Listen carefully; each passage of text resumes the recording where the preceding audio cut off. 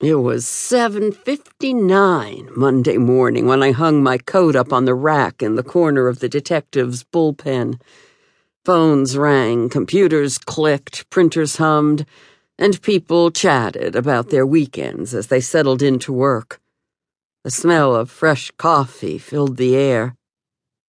I threaded my way through the maze of desks and filing cabinets and the bustle of uniforms and civilian assistants carrying files and envelopes.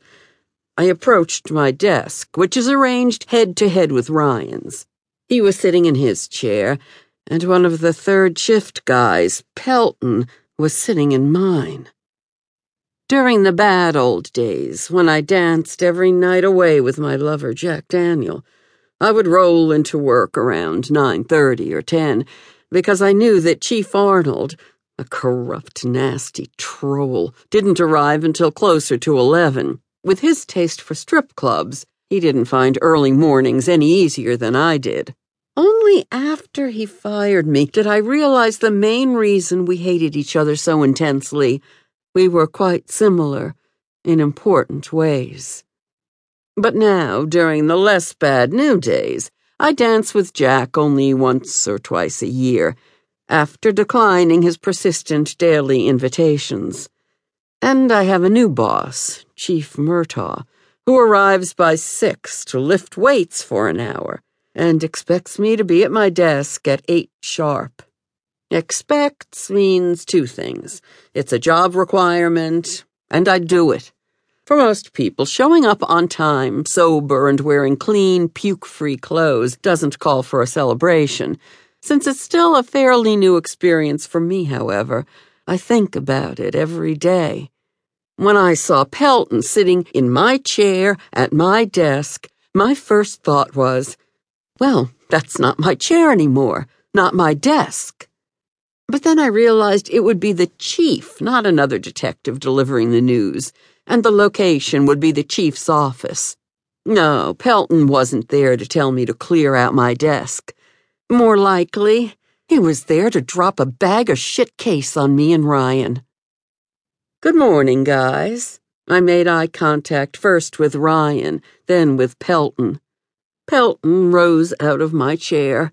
He was about 50, face getting a little puffy, body losing its angles, tie undone, shirt blousing around his waist.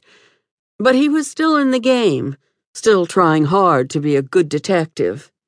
Hey, Karen. I caught a whiff of an apology in his tone. I turned to Ryan. How bad is it?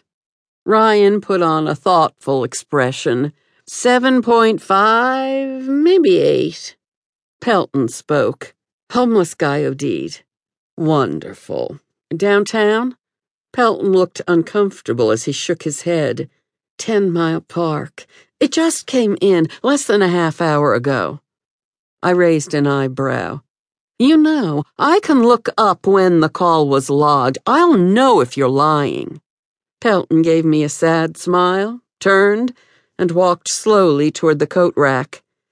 His gait said his back hurt. 10 Mile Park was about 50 acres of undeveloped scrubland off of 10 Mile Road. The city bought it about a dozen years ago at a fire sale price. They hired some land use people to study different plans, but the group concluded the land was too ugly and too far away from any housing developments to be worth putting money into. Then, when the recession hit and there wasn't any money to put into anything, the city changed its position to park? What park? Adjacent to 10 Mile Park, on the other side of 10 Mile Road, sat Lyric Mobile Estate. Lyric was built 30 or 40 years ago on county land just outside the Rawlings city jurisdiction. With low taxes and almost no services, it remained a squalid dump where the adults didn't work, the kids didn't go to school, and the feral cats duked it out with the rats and raccoons for the food scraps in black plastic bags outside the dilapidated trailers.